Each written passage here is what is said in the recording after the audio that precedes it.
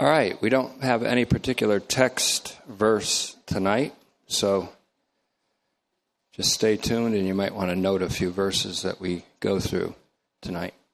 Tomorrow night will be Phil Henry's Power Gospel Night, and I know he's been working very hard on presenting at least 4 more of those to go into wide circulation. So if you don't come for the doctrine, come for the shirts, because he's having some special shirts shipped in from someplace, Hong Kong or someplace.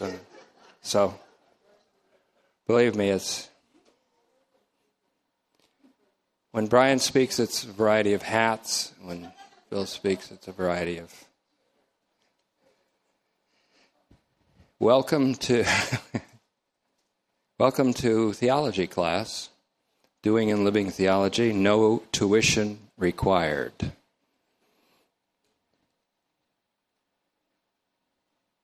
Trying to think what Pastor Brown wears that's unique each time. Probably the suits. Yeah. Shoes? The shoes. Okay, it's the shoes. Yeah. You can wear brown shoes with blue suits now. That's what we always go by those rules. Tonight, God, the giver of life, and I hope you see what I mean by the time we're done. Doing and Living Theology, Part 3, Moment of Silent Preparation.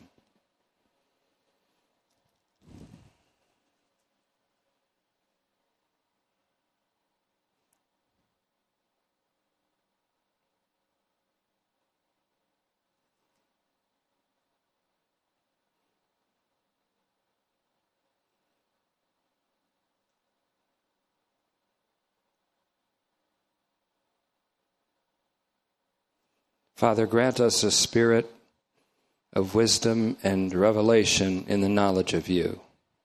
We ask it in Christ's name. Amen.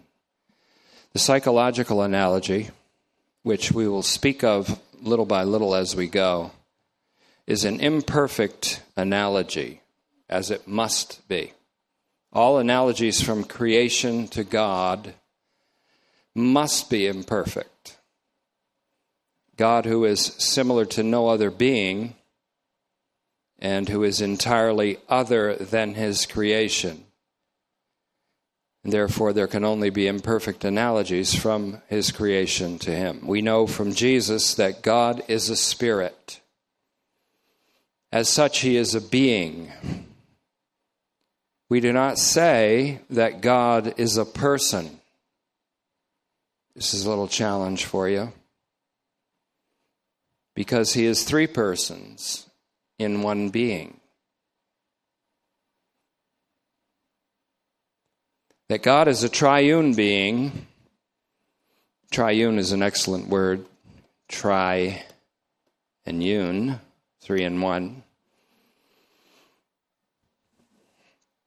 That God is a triune being is indicated throughout the Scriptures. If we drop anchor in Ephesians, for example, God is called the Father of our Lord Jesus Christ, a most significant descriptor of him, Ephesians 1:3. In Ephesians 1:2, the Apostle Paul extends this greeting: grace to you and peace from God our Father and the Lord Jesus Christ. The dispenser of grace is God. The giver of peace is God. The dispenser of grace is the Lord Jesus Christ. The giver of peace is the Lord Jesus Christ. Lord, Greek word kurios, used very frequently of our Lord. Greek word kurios is equivalent to the Old Testament Yahweh. The Tetragrammaton usually represents Yahweh. Yahweh. 2 vowel points added. He is equivalent to Yahweh as the God of Israel is called in the Old Testament scriptures. Your translations often have Lord with all caps, Lord. The giver of peace, therefore, is the one who speaks peace to his people and thus transfers peace to his people. The one who speaks peace to his people is Yahweh, who is also called Adonai in the Greek text, Kurios. So Psalm 85:8, we have this verse.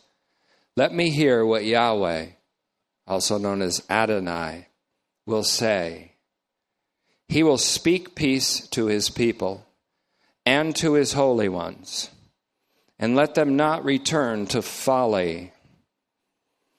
For us, that would be, if you're going to learn who God is, and if you've received his peace, don't return to an inauthentic state, a state in which you're curved in on yourself. All of the New Testament consists of Yahweh speaking peace to his people. The entirety of the New Testament is Yahweh speaking peace to his people, to all people, and to all the creation which he pledges to make new with eternal life. As an example of this, in the Epistle of Paul to the Ephesians, the Lord Jesus Christ speaks peace to his people, the saints in Ephesus, and those who are faithful in Christ Jesus. In Ephesians 1:13, we learn that the saints and the faithful in Christ Jesus have been, quote, sealed with the Holy Spirit of promise. The Holy Spirit of promise, like the Father of our Lord Jesus Christ, and like the Lord Jesus Christ, may be called God. God is not a person. God is a being in whom there are three distinct persons. God is a spirit.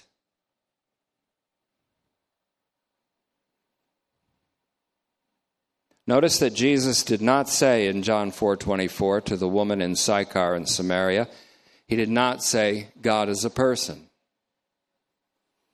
He emphasized the word spirit, saying pneuma first, Pneuma.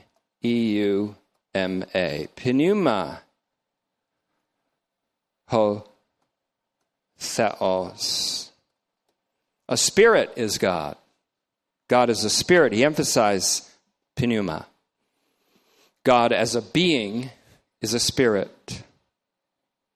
An uncreated, divine spirit. Notice that Jesus did not say God is a person. He emphasized the word spirit, saying pneuma ha theos. God is a spirit. He would have confused the woman in Samaria had he said God is a person.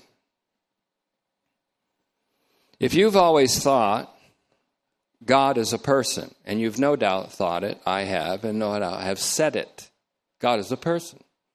And we thought we were orthodox when we said it. If you've always thought God is a person, and now you see that God is a spirit in whom there are three persons, then two things just happened to you. First, you've undergone an intellectual conversion. Second,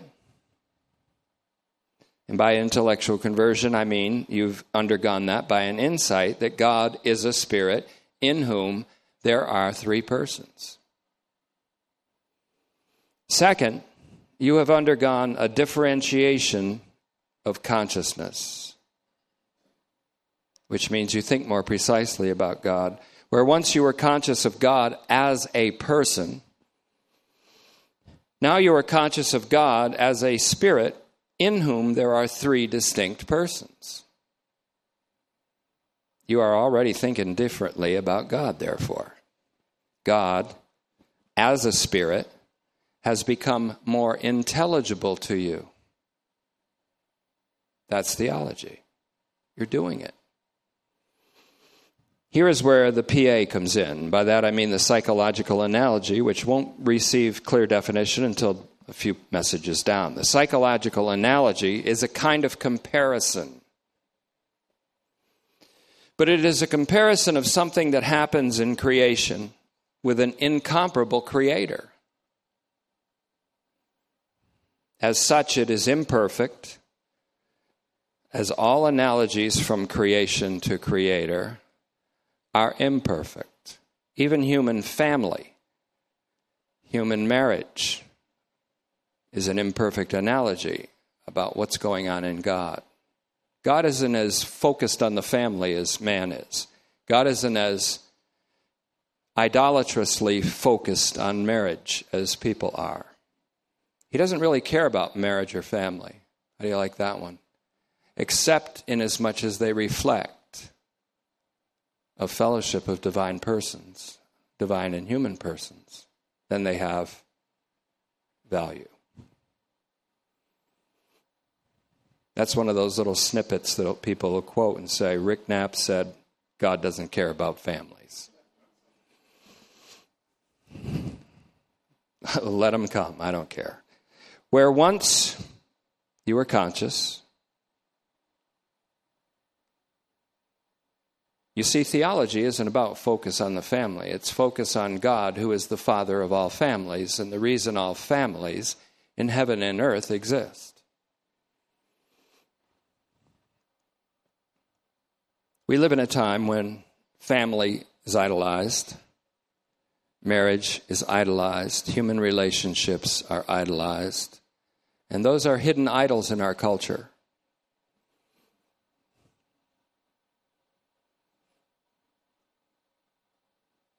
Among all imperfect analogies, and that's all we got until we see them, the psychological analogy is arguably the most perfect. To be a perfect analogy to God would be to be God. And so we could say that Jesus Christ is the perfect analogy to God because he is God. This is exactly what Colossians 1:15 says when it speaks of Jesus Christ, the Son of God's love, Colossians 1:13, as the image of God. Eikon, the image of God. He's also spoken of as that in 2 Corinthians 4:4. He is the perfect image of God because he is God. He is a co-equal person in the Godhead, and Godhead is simply a word that refers to all that can be truly called divinity, which is the Father, the Son, and the Spirit. The Godhead. It's a word that we're not familiar with, and it's an unfortunate nebulous term, but I'll use it having defined it. So he, Jesus Christ, is a co-equal person in the Godhead that we call the triune God, TTG for abbreviation, if you happen to be a note taker. Triune, again, is an excellent adjective because it speaks of tri, three, in one, un. A perfect analogy to God the Father would have to be God, though not the Father. And Jesus said in John 14:9, to give you a little hint, if you've seen me, you have seen the Father. He didn't say, I am the Father, but he did say, if you have seen me, if you have truly seen me and known me, you have seen and known the Father. This is also what the author of the anonymous epistle to the Hebrews says when he calls God's Son the radiance. That's apogasma. You'll see these in print. Instead of writing them out, I'll put these in print And the first two are in print and available on the information table. So you have a theology class right at your beck and call. No tuition. If there are any offerings in the Tetelestai meetings, it's entirely voluntary and never obligatory. Ever obligatory. Never.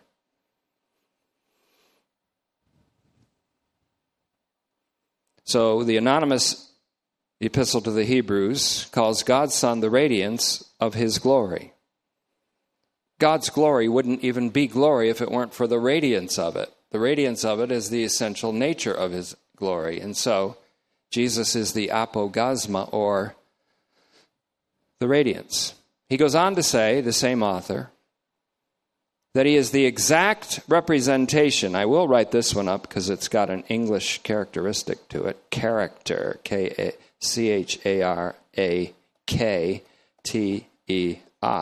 Character, obviously, word we get into our English language. He is the exact representation, character, of God's substantial nature, or the Father's hypostasios. So right here, if you stay with me, you won't be confused. We're confronted with what might appear to be a contradiction to what I said earlier. God, in Hebrews 1:1, is definitely referred to as an individual person because he, as a subject, has spoken to us in his Son. Now, again, we seem to be contradicting our previous affirmation that God is not a person, but a spirit, a being in whom there are three persons. But God, Hebrews 1:1, who has spoken finally and definitively in his Son, Hebrews 1:2, refers to the specific person of the Godhead who is the Father of our Lord Jesus Christ. The Father has spoken in his Son. So therefore, if you've heard the Son, you've heard the Father speaking in the Son.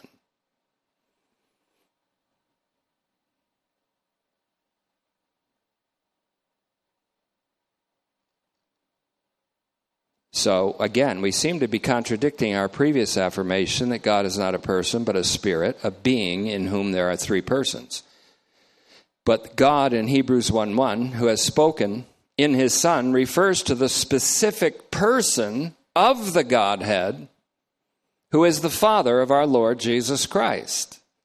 There's a meshing there of Ephesians 1 and Hebrews 1. Consequently, though we cannot refer to the triune God per se as a person, we can refer to God the Father as a distinct person. Moreover, we can refer to his Son as a distinct person, who is not the Father, but who is God. We can refer to God as a person if we say God the Father is a person. Or if we say God the Son is a person. We can say God the Father and God the Son are two persons in the triune God, the being called God. Right down the line from Hebrews 1:1 and 2, we're told in Hebrews 1:8 that the Lord Jesus is God. There we read of the Father calling his Son God. Wherever the Father says, "This is my Son." Now, the New Testament is God speaking peace to his people. The New Testament is also the Father's announcement, "This is my Son." Jesus is our peace. Ephesians 2:14. So I can say the New Testament is God's announcement, "This is my Son." I can say the New Testament is, in its entirety, Yahweh speaking peace to his people. Because God has spoken in his Son, Jesus Christ, and said peace. God was in Christ reconciling the world to himself, saying peace.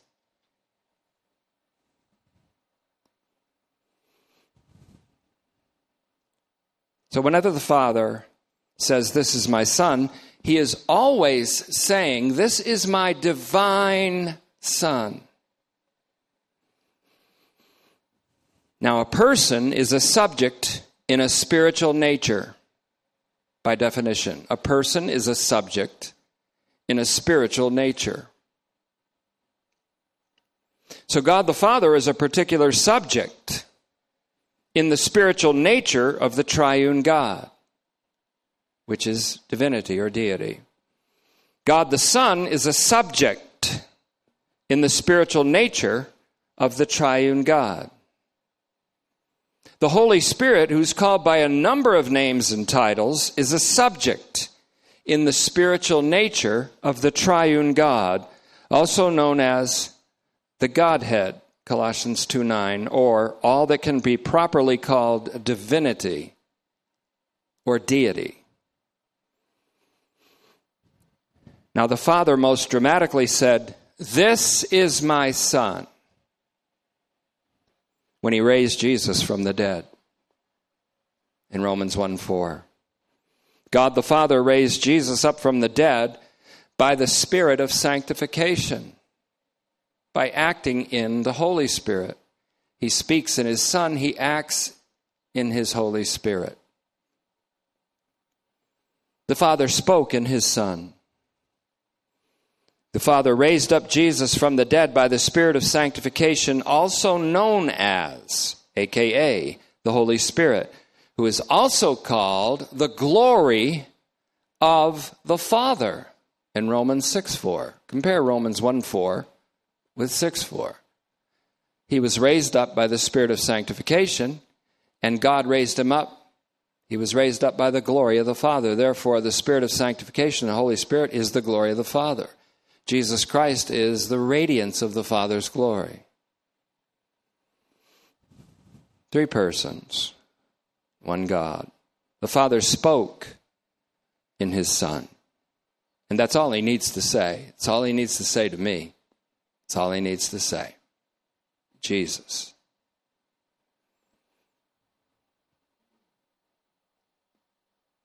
The Father spoke in his Son. The Father acted in the Holy Spirit. Like God the Son and like God the Father, God the Holy Spirit may rightly be called a person, and may rightly be called God. Not because the triune God is a person, but because the Holy Spirit is a person and the Holy Spirit is God. A real monkey wrench gets thrown into the machinery here when you start calling God the universe, which only reveals that no intellectual conversion has happened in the one who refers to God as the universe. There's a distinction that must be made between the universe, which is creation, and the incomparable God, who is the creator of the creation.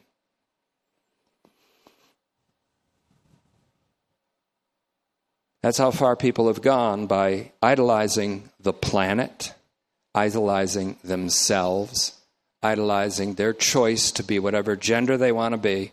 I don't know how we're going to translate, in the beginning God made them male and female. I don't know what we're going to do in the resurrection when there is male and female. I guess the other 66 genders are out. I don't know. In terms of the present culture, I'm just a confused, I was going to say old man. I'm just a confused young man. In terms of theology, I'm not confused at all. I'm pressing on because God is beyond, so we have to keep pressing beyond if we're going to know him. So,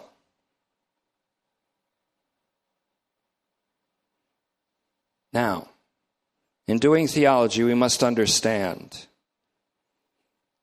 that we're beginning even now to rightly think about God. But just by thinking rightly about God, we are not knowing God. Only God can make himself known by revelation. That's why I pray, give us a spirit of wisdom and revelation in the knowledge of you. Theology can help you think rightly about God, and it can even open you up to know him. But if you're going to know him, that's up to him.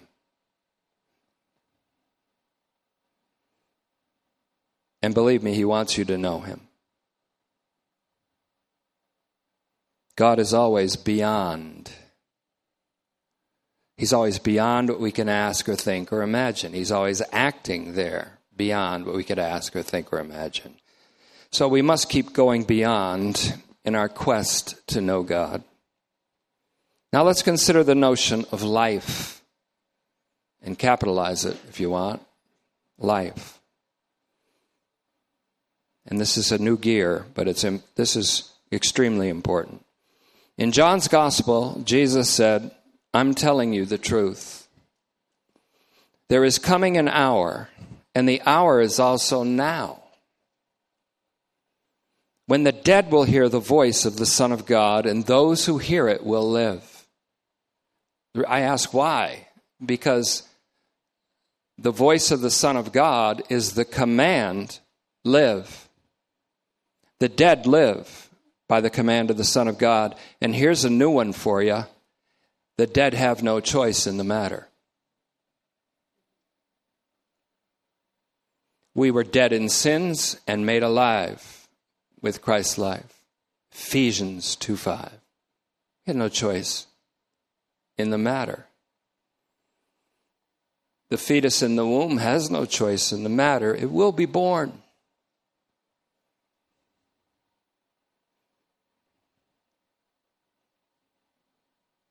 If the parent follows God's will. I have to say that now.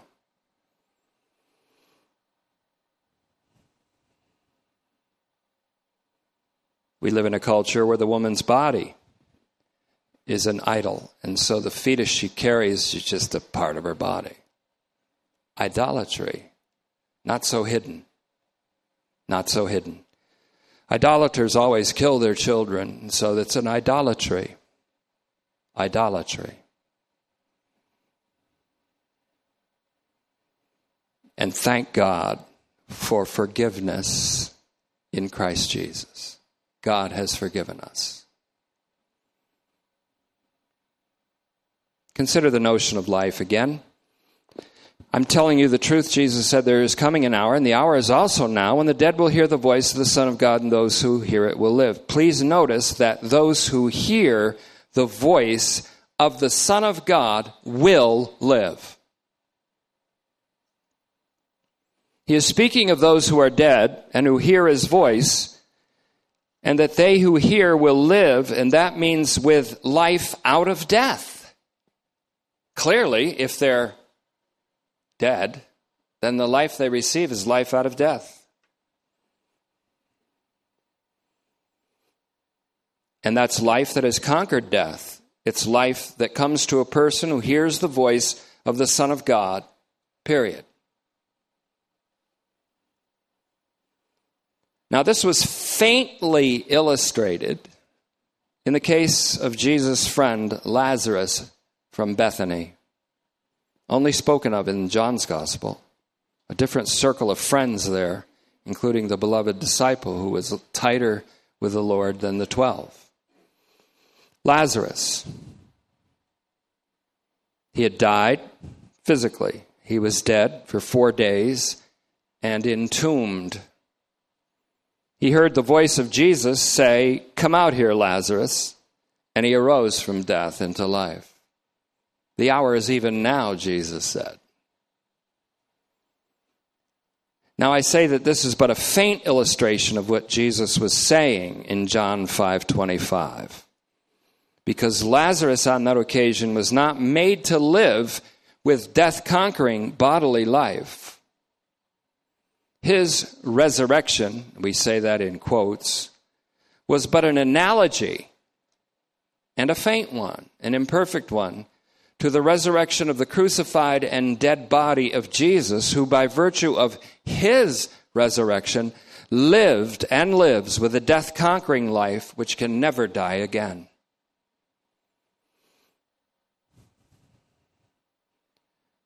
The religious people wanted to kill. They put a hit out on Lazarus because of the testimony of his resurrection.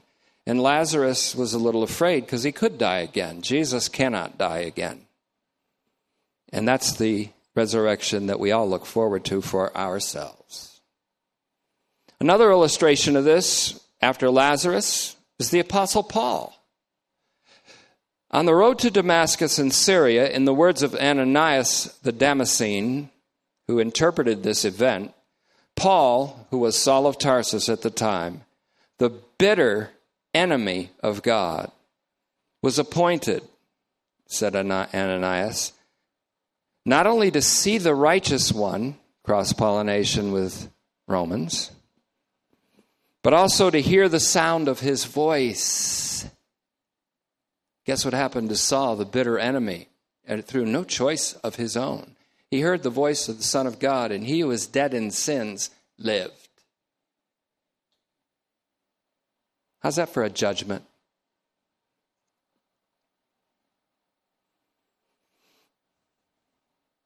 Saul of Tarsus, who became Paul, who was always named Paul. His name was Paul, given to him at his birth as a Roman citizen. Saul as a Hebrew of Hebrews. It wasn't that he changed his name to Paul. He just went by Paul after the conversion of Sergius Paulus in Acts 13. Saul of Tarsus, whose whole raison d'etre had been to destroy the people of Jesus as a dangerous cult, heard the voice of the Son of God, Jesus the Nazarene, and lived. Not in the sense of immediate bodily resurrection, which he anticipates through all his epistles. He didn't begin to live at that moment in the sense of a bodily resurrection, but he did begin to live at that moment as one who was formerly a child of wrath, a child motivated by anger and wrath, because the law can do nothing but instigate anger. Romans 4:15, Ephesians 2:3. A child of wrath and dead in transgressions. Ephesians 2:5. While he was dead in sins, Paul was made alive with Christ Jesus, right there on the outskirts of Damascus. Unlike Lazarus, Paul did not formally die physically and come to life at the hearing of the voice of the Son of God, but like Lazarus, Paul was made alive out of death. Like Lazarus, Paul would have to wait to receive the body of glory in which he would never die bodily again. Unlike Lazarus' case, who was raised out of physical death as an imperfect analogy of the future glorious resurrection, Saul, a.k.a. Paul, was raised out of death in sins.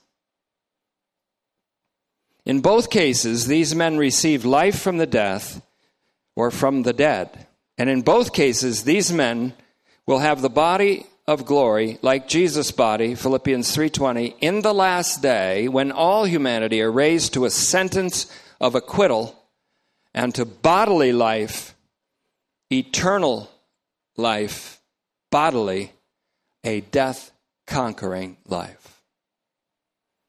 In Christ, all are destined for this. The point for DLT, not BLT, wow, that sounds good. No, DLT, Doing and Living Theology, is that Jesus, the Son of God, like the Father, gives eternal life. Title of tonight, God the Giver of Life. As he, like the Father, dispenses grace and gives peace.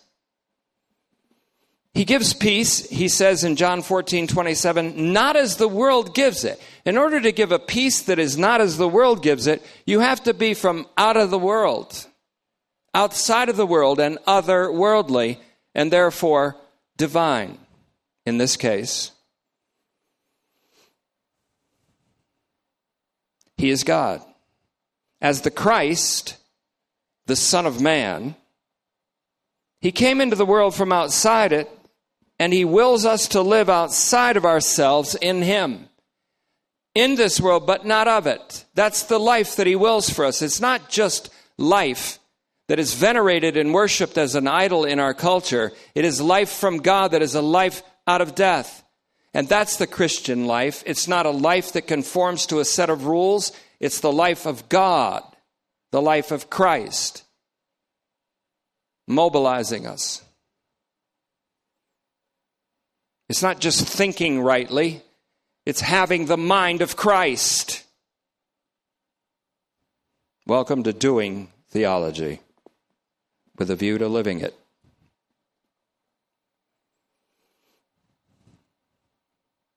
The person of God the Son, God only begotten, as one translation calls him in John 1:18, gives eternal life through the hearing of his voice. John 5:26 goes further. There Jesus says, "For just as the Father has life," capital L-I-F-E, "in himself."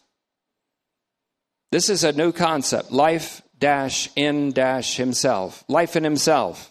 One word we could say. One concept.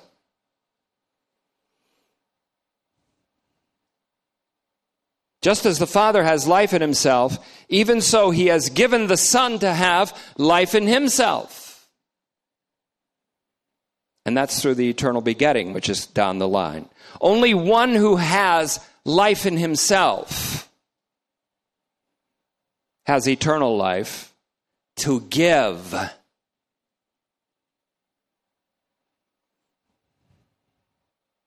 Only one who has life in himself, I capitalize life and himself, can rightly be called God.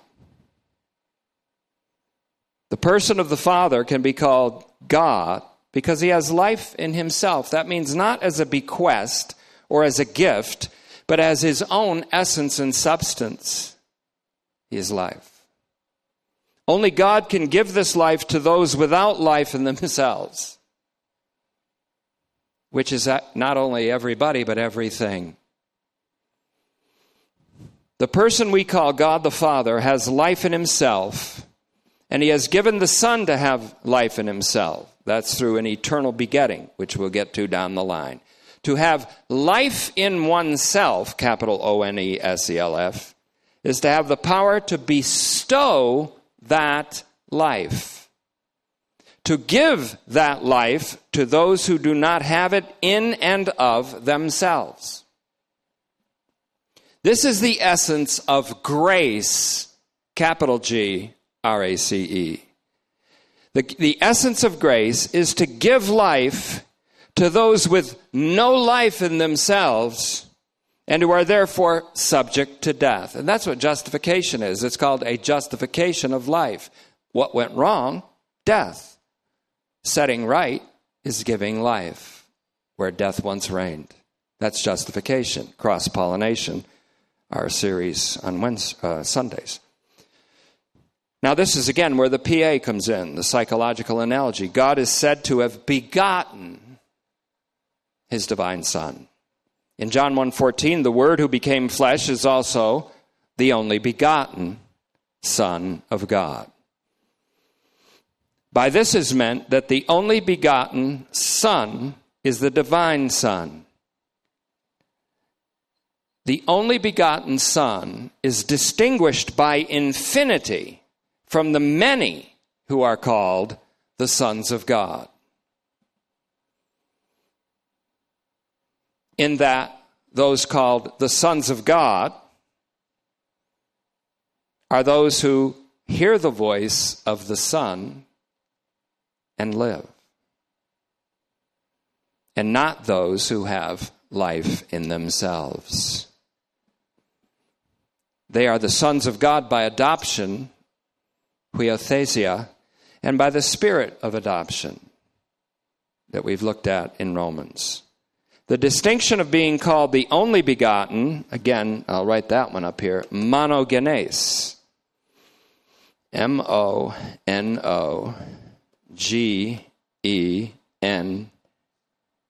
Eta-E-S.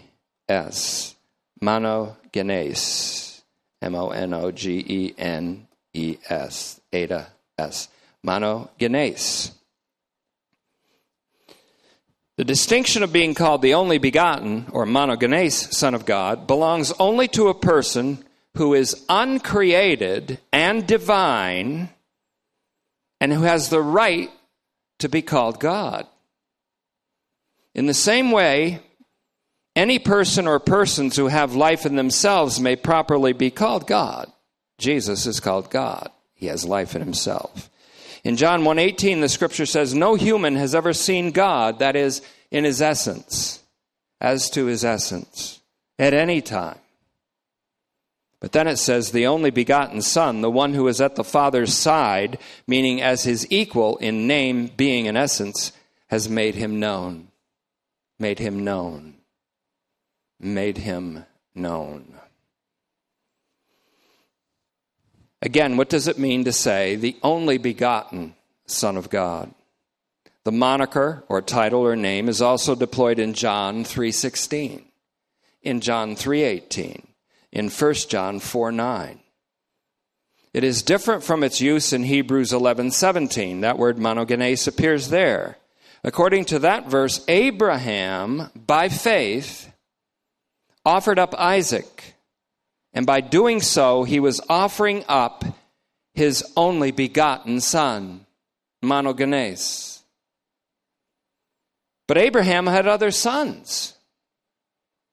13 or 14 years before Isaac was born through Sarah, Hagar bore him a son named Ishmael, whom Yahweh said would make a great nation.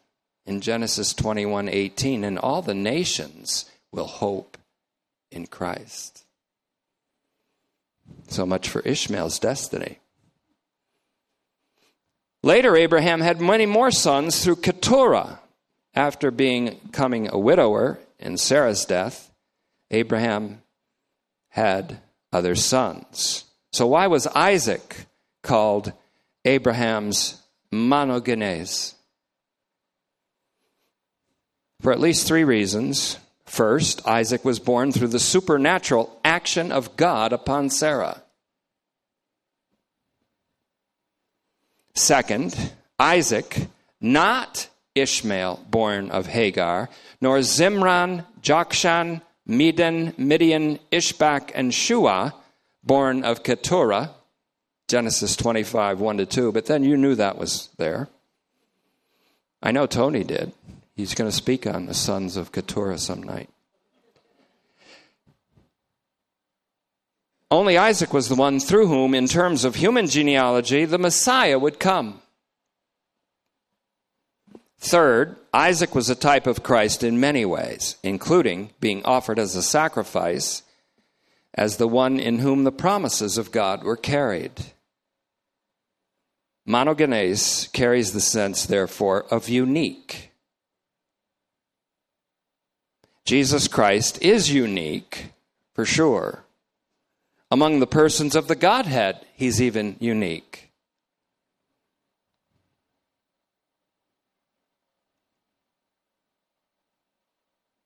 He is unique among all those that can be called deity or divinity, which is, again, that's tes, T-E-S, theotes, T-H-E-O-T-E-T-O-S.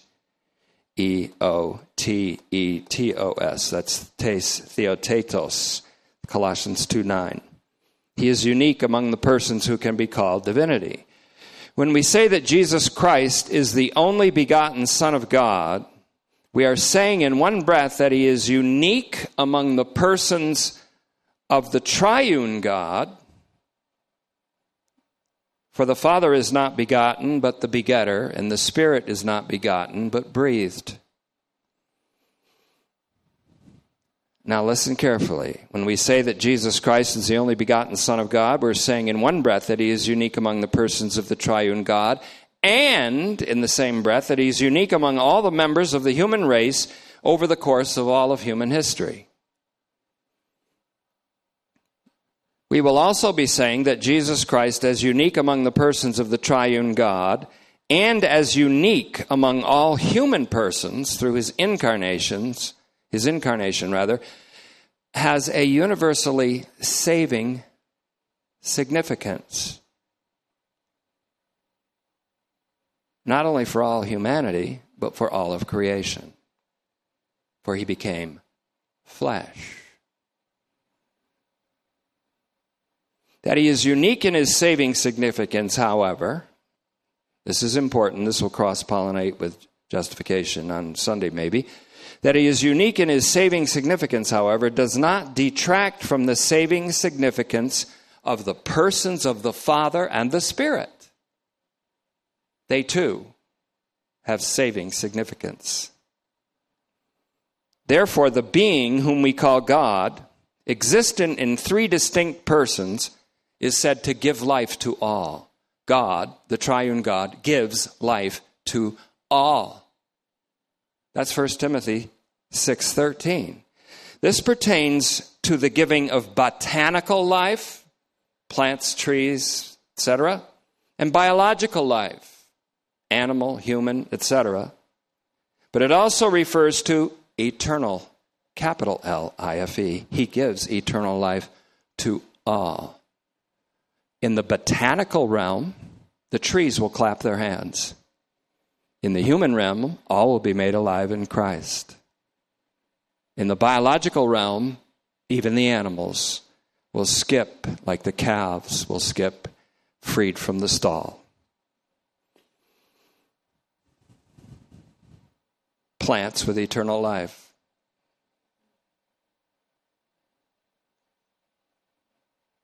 Animals with eternal life. Your pets with eternal life.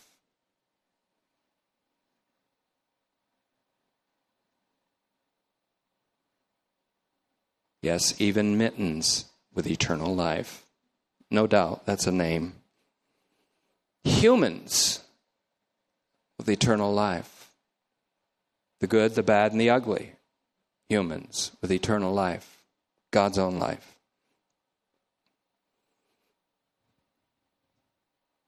The triune God gives eternal life to all of creation, and within all of creation, all of humanity. This is his great promise, to sum up everything in Christ, who gives life and who is life. The Holy Spirit gives this life as he is poured out on all flesh, Titus 3:5 and 6, compared with Joel 2:28. The Father gives life because he has life in himself to give. The Son gives life because he too has life in himself to give. And it is a death-conquering life. In John 10:30, Jesus said, I and the Father are one. In fact, turn to John 10, because I think we can see this. In John 10:30, Jesus said, I and the Father are one. He did not say we are one person, but we are one being, two persons. The Son and the Father are one. In the giving of eternal life is the point here. That each one has in himself, and that together. In other words, they have in capital THEMSELVES. They have in themselves. So to gather the immediate context of this declaration by Jesus would be helpful, therefore, John 10:27. This is HCSB, Holman Christian Standard Bible. 10:27 to 30. My sheep hear my voice. Those to hear the voice of the Son of God shall live. I know them and they follow me. I give them eternal life. Who? Jesus gives eternal life. He has life in himself and life to give. And they will never perish, ever. No one will snatch them out of my hand. My Father who has given them to me is greater than all. No one is able to snatch them out of my Father's hand. The Father and I are one. Notice, my sheep hear my voice, compared with John 5:25. The dead will hear the voice of the Son of God. Who are the sheep? All of the dead. Who are all of the dead? All humanity, dead in sins. The dead will hear the voice of the Son of God, and they who hear will live. My words are spirit, my words are life. John 6:63. All the human race are dead in sins. Therefore, they're all the sheep who hear his voice and follow him. Follow him? Does that mean they listen and obey? No, it means they follow him in resurrection. They can't help it.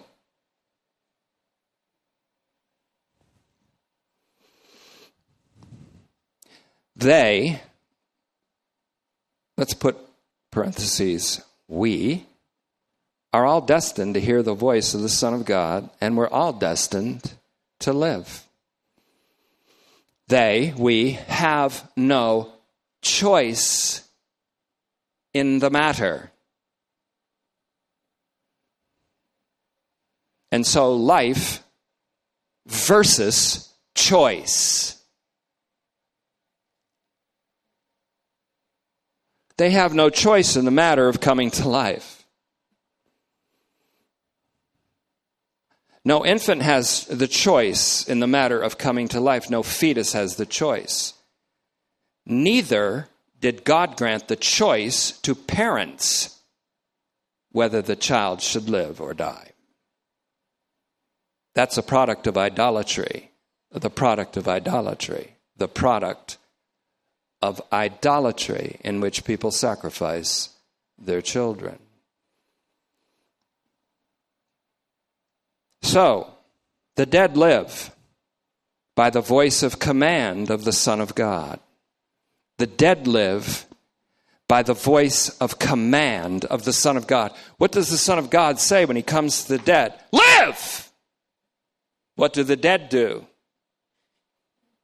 Well, I don't know if I want to live, so I believe in you. Then can I live? I've done the commandments of God. Then can I live? No, they live. When God came upon Israel, he uses the analogy in Ezekiel 16:8 of coming upon a child that was aborted and cast aside and in the mother's blood on the side of the road. You know what God said to her? Live. And she lived. But she grew up. She became a teenager. She forgot who gave her life. She became a prostitute. She turned from God. So you think God will forget her? No, she shall be rebuilt again. You will be rebuilt again, O virgin Israel. That's grace.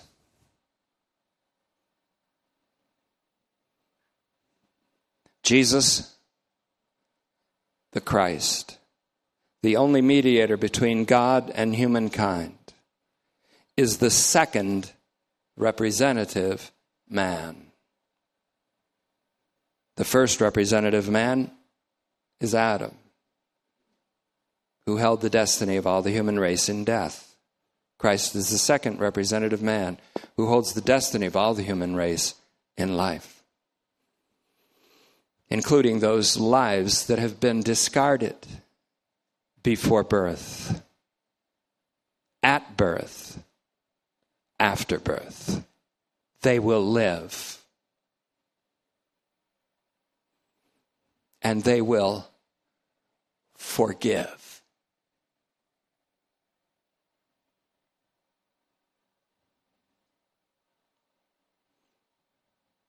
This same representative man, Christ, is also called the Lord from heaven. Moreover, as 1 Corinthians 15:45 says, he, speaking specifically of Jesus, the Christ, he is a life-giving spirit. He is a person existent in a spiritual nature as God. The last points are almost the most important, so listen carefully. I pray that your attentiveness will be sustained and that you'll enjoy the forgiveness that you have no matter what you've done. So get off it and get on with forgiveness and life. Get off it. Get off your past. Get off the guilt. Stay away from it. Guilt is also an idolatry, because people use it as the excuse to live a life curved inside themselves and to keep a life that they're destined to lose, rather than lose that stupid life and gain one that's worth living outside of oneself in Christ, the otherworldly one.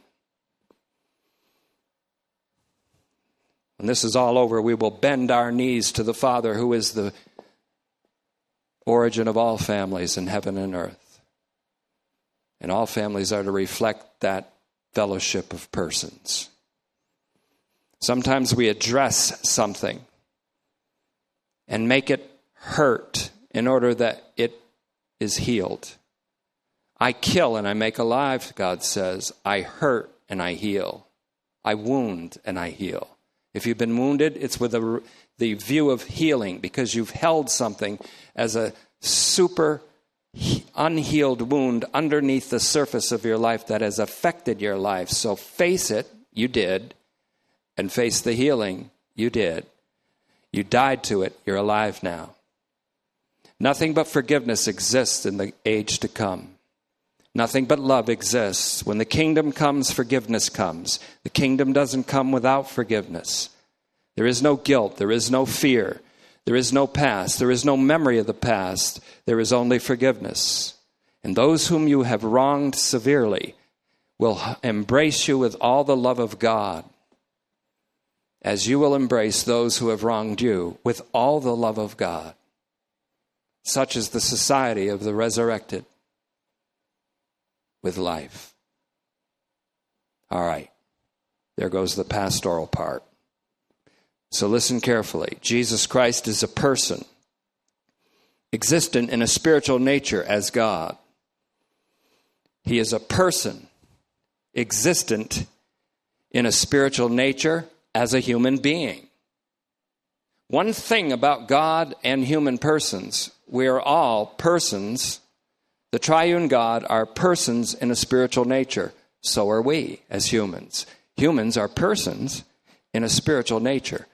So listen. Because of Jesus Christ, who is a person existent in divine spiritual nature, and as an existent in a human spiritual nature, there is now a fellowship of human persons existent in a spiritual nature with divine persons existent in a spiritual nature. No human relationship of the kingdom of God exists without that relationship being a fellowship between both human and divine persons. Relationships that are merely between two human persons are bound to falter, even the deepest and most beloved of friendships. But friendships that last, marriages that last, relationships that last are necessarily a fellowship of not only the two human persons or the 10 human persons or the 200 human persons, but they are of human persons with divine persons. And God is faithful, who has called us into fellowship with his Son. The kingdom of God in resurrection will be the fellowship of bodily raised, bodily immortal, bodily incorruptible human beings with divine persons of the triune God. Thanks to the second person of the triune God, who became flesh, who became sin, and whom God made to be righteousness for us and sanctification for us and the guarantee of the redemption of our bodies. So what are we doing in closing? We're doing a thing called systematics here. Systematics.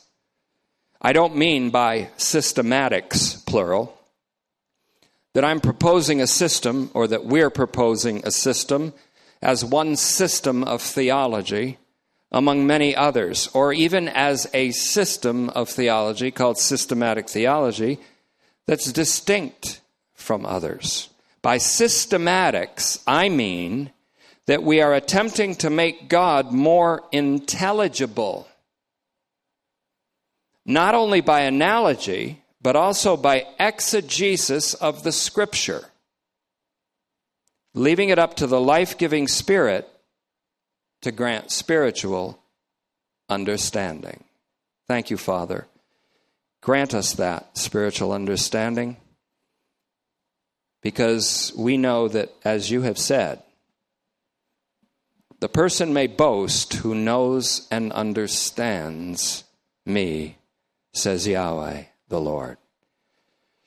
And as we've said earlier, and we'll pray, continue this prayer. Father, as we've said earlier, this is a theology class which we believe that you have instituted here at Tetelestai. church. And as such, according to your grace, there is no tuition. But we thank you for the free will privilege that we have, if motivated and if able, and if without taking away from our responsible debt and to our creditors and debtors, we offer this sacrifice to you as a willing one, as a freely given one, so that this class can indeed continue, and so that the messages in it and the voice of the Son of God heard through it can come to many of the dead, so that the dead can live.